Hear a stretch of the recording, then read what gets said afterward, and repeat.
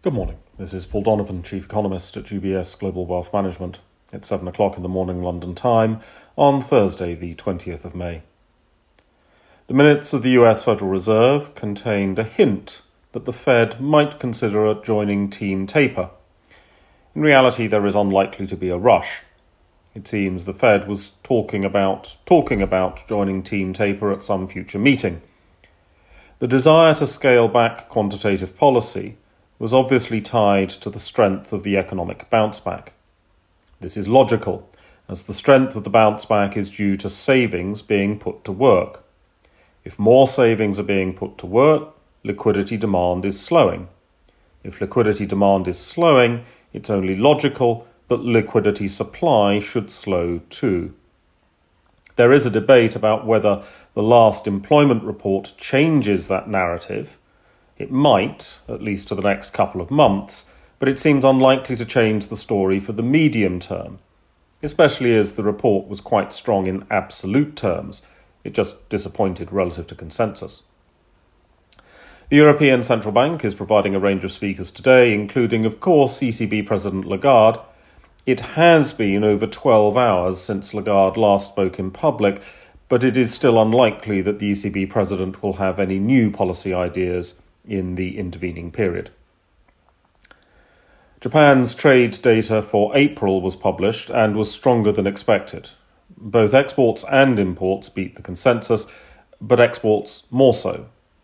This is worth mentioning because for all the angst and hand-wringing that we have had about supply chain bottlenecks and problems with getting goods to flow around the world, goods do seem to be flowing around the world quite nicely. Of course, there can be individual problems, but a cursory glance at the national export data would suggest that global trade is growing faster than global GDP. It's not really consistent with the idea of a complete collapse in supply chains.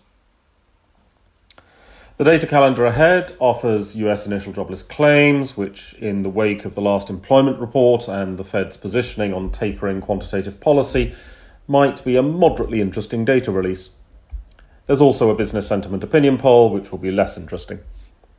German producer price inflation for April was in line with expectations. There was a pretty wide range of forecasts for this number, and of course, this is still telling us more about what happened a year ago than anything that is happening now. Finally, the media are getting excited about the latest gyrations in the world of crypto. Economists are not.